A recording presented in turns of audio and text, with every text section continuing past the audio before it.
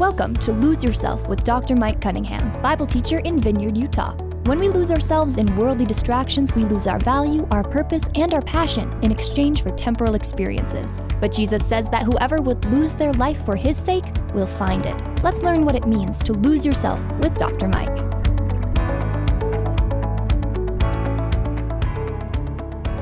Welcome to Lose Yourself.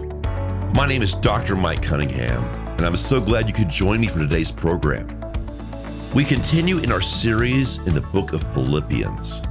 We began with a background of this book, which included that this mission began as a detour in Acts chapter 16, where Paul was rerouted from an Asian trip to establish the first church in Europe. We saw his obedience in taking on this challenge in a patriotic Roman enclave. His team was less than stellar. That included an Asian businesswoman named Lydia, a blue-collar prison guard, and a demon-possessed girl. They developed a deep bond, inspiring Paul to say, "He who began a good work in you will be faithful to complete it in Christ Jesus." In the transition from chapter 1 to chapter 2, Paul instructs this fledgling church on the issues of living together in humility. Last week, we discussed the traits of consolation, love, fellowship of the Spirit, compassion, concern for another's joy, and humility. Believers were instructed to have a sense of like-mindedness and share the joy that only comes from Christ. This week, we pick up in chapter 2, verses 5 through 11. This section is far and away one of my favorite passages of Scripture. It influences and encapsulates what Lose Yourself as a program is all about.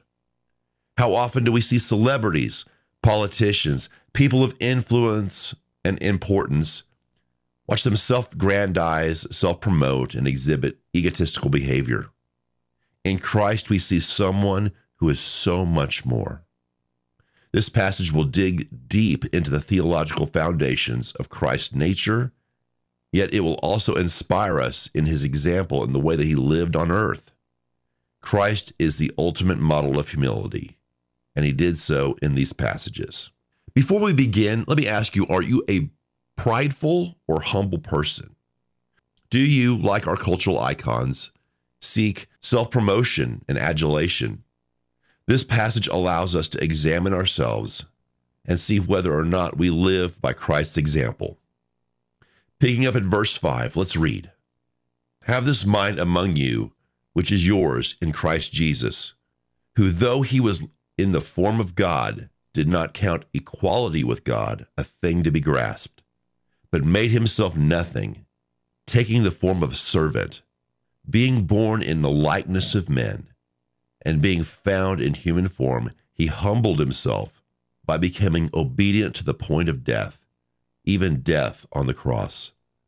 Therefore God has highly exalted him and bestowed on him the name that is above every name, so that at the name of Jesus every knee should bow in heaven and on earth and under the earth, and every tongue confess that Jesus Christ is Lord, to the glory of God the Father." There is so much to unpack from this text, so let's dig in. Starting in verse 5, Christ is the supreme example of humility, and that should influence the way we behave and interact with our culture. Verse 6 talks about he is the very nature of God. These first two verses lay a foundation, and we need to take a minute to consider the theological implications of these verses. Wu says the lack of humility among Philippian saints became the occasion, perhaps the greatest Christological passage in the New Testament that sounds the depths of the incarnation. That's heavy stuff. This theological concept is meant to be understood. 1 Corinthians 2:16 says that we have the mind of Christ. We should observe Christ's examples and find our inspiration in it. In verse 6, this comes to a head when it talks about Christ taking the very nature and form of God. This describes the pre-incarnate existence of Christ, who is not a created being. He has always been in existence. That means he pre-existed the birth in the manger. Jesus did not come as a baby and come into existence at that point. in his pre-existent form. He's always been there, but he came, took on flesh, dwelt among us in the incarnation.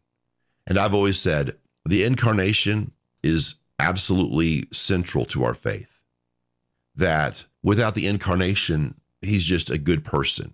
But with the incarnation, we see God taking on form, walking among us, and giving us our example, and most important, our redemption. As Christians, we spend a lot of time discussing the sacrifice that Christ gave on the cross, how his torture and crucifixion were so unjust considering his perfect life. But I submit to you that even the incarnation was a humiliation, that God just taking on our form, living among us, living a sinless life as our example, is something that we should be very mindful of, and it should inspire our daily lives, and that our lives should be an act of worship to him because of this example. So in review of that, Christ is not subservient, not a created being, not in any way finite, but he is our Savior. Barclay adds that the Greek verb describes his existence as one that cannot be changed.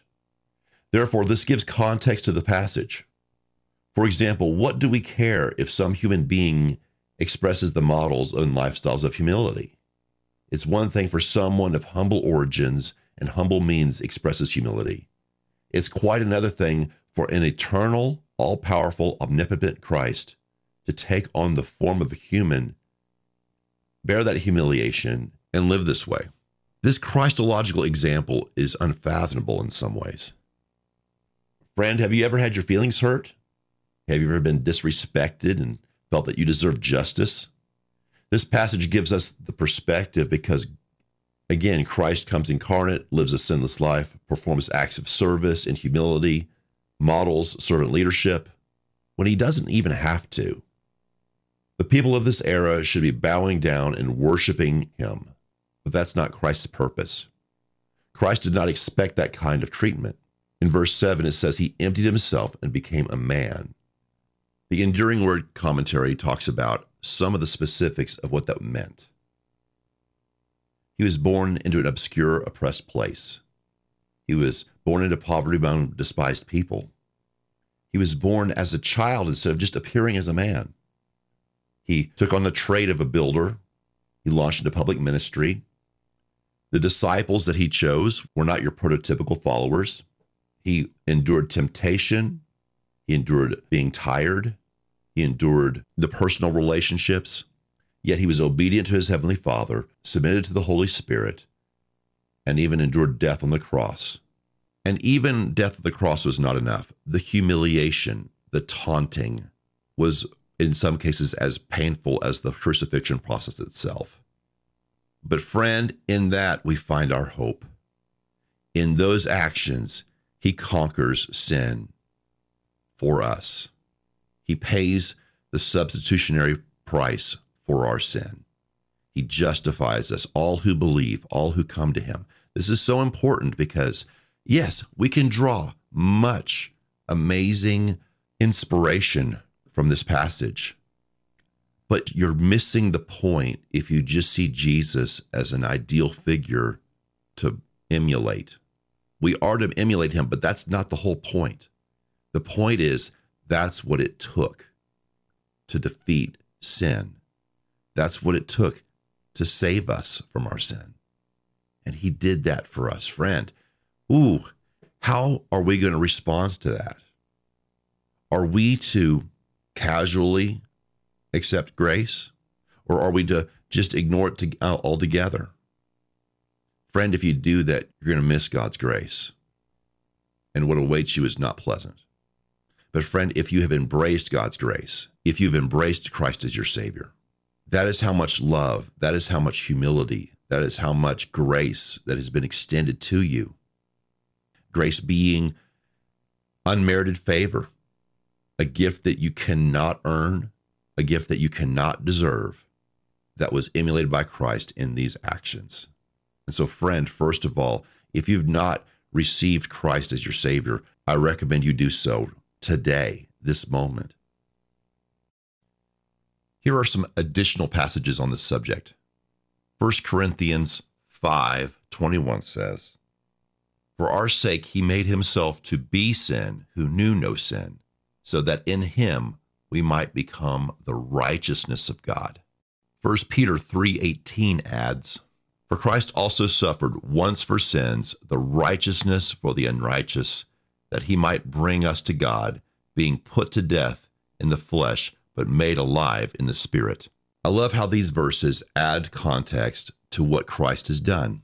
In Philippians 2, we see the humility with which Christ came, but we also see his exaltation, and most importantly, we see how this was sufficient. And according to these two passages, sin has been defeated once and for all for those who believe. So friend, as you walk through life as a Christian, know that you walk in victory. You don't have to live in fear. And that perspective allows you to then walk in humility and follow Christ's example.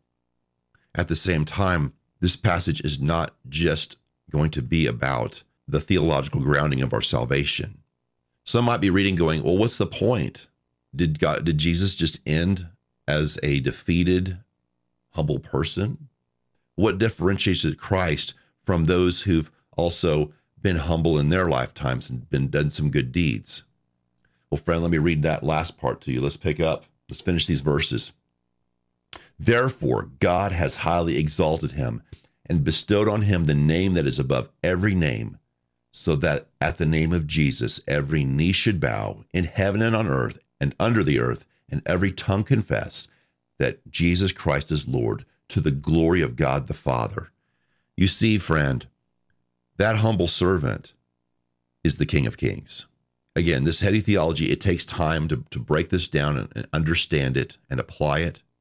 But I want to leave you with today is that, first of all, to realize who Christ is, what he did for us, and what he is doing now and will do in the future.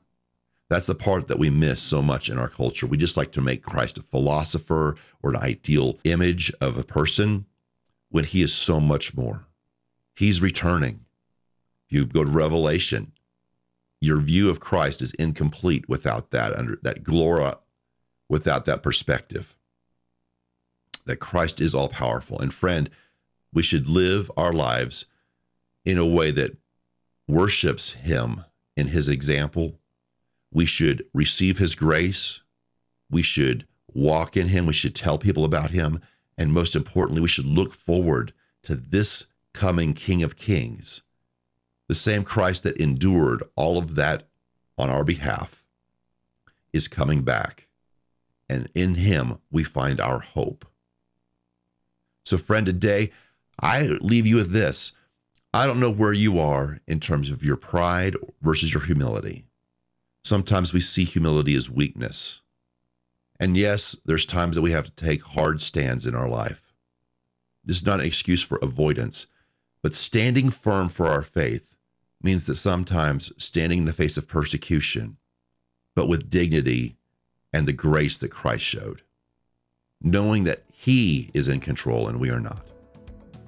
There's a lot to unpack today. I wish I had more time, but friend, I ask you to walk in Christ's example, walk with your prayer, your devotion, your spiritual disciplines, to tell others about him, and to wait expectantly for the King of Kings to come back. Have a great day, and we'll see you on the next episode of Lose Yourself. This has been Lose Yourself. Lose Yourself is a teaching ministry of Bible teacher Dr. Mike Cunningham. For more information about Mike and his ministry, check out his blog at loseyourself.life. Until next time, make it your ambition to lose yourself to Christ. Lose Yourself is a production of Key Radio.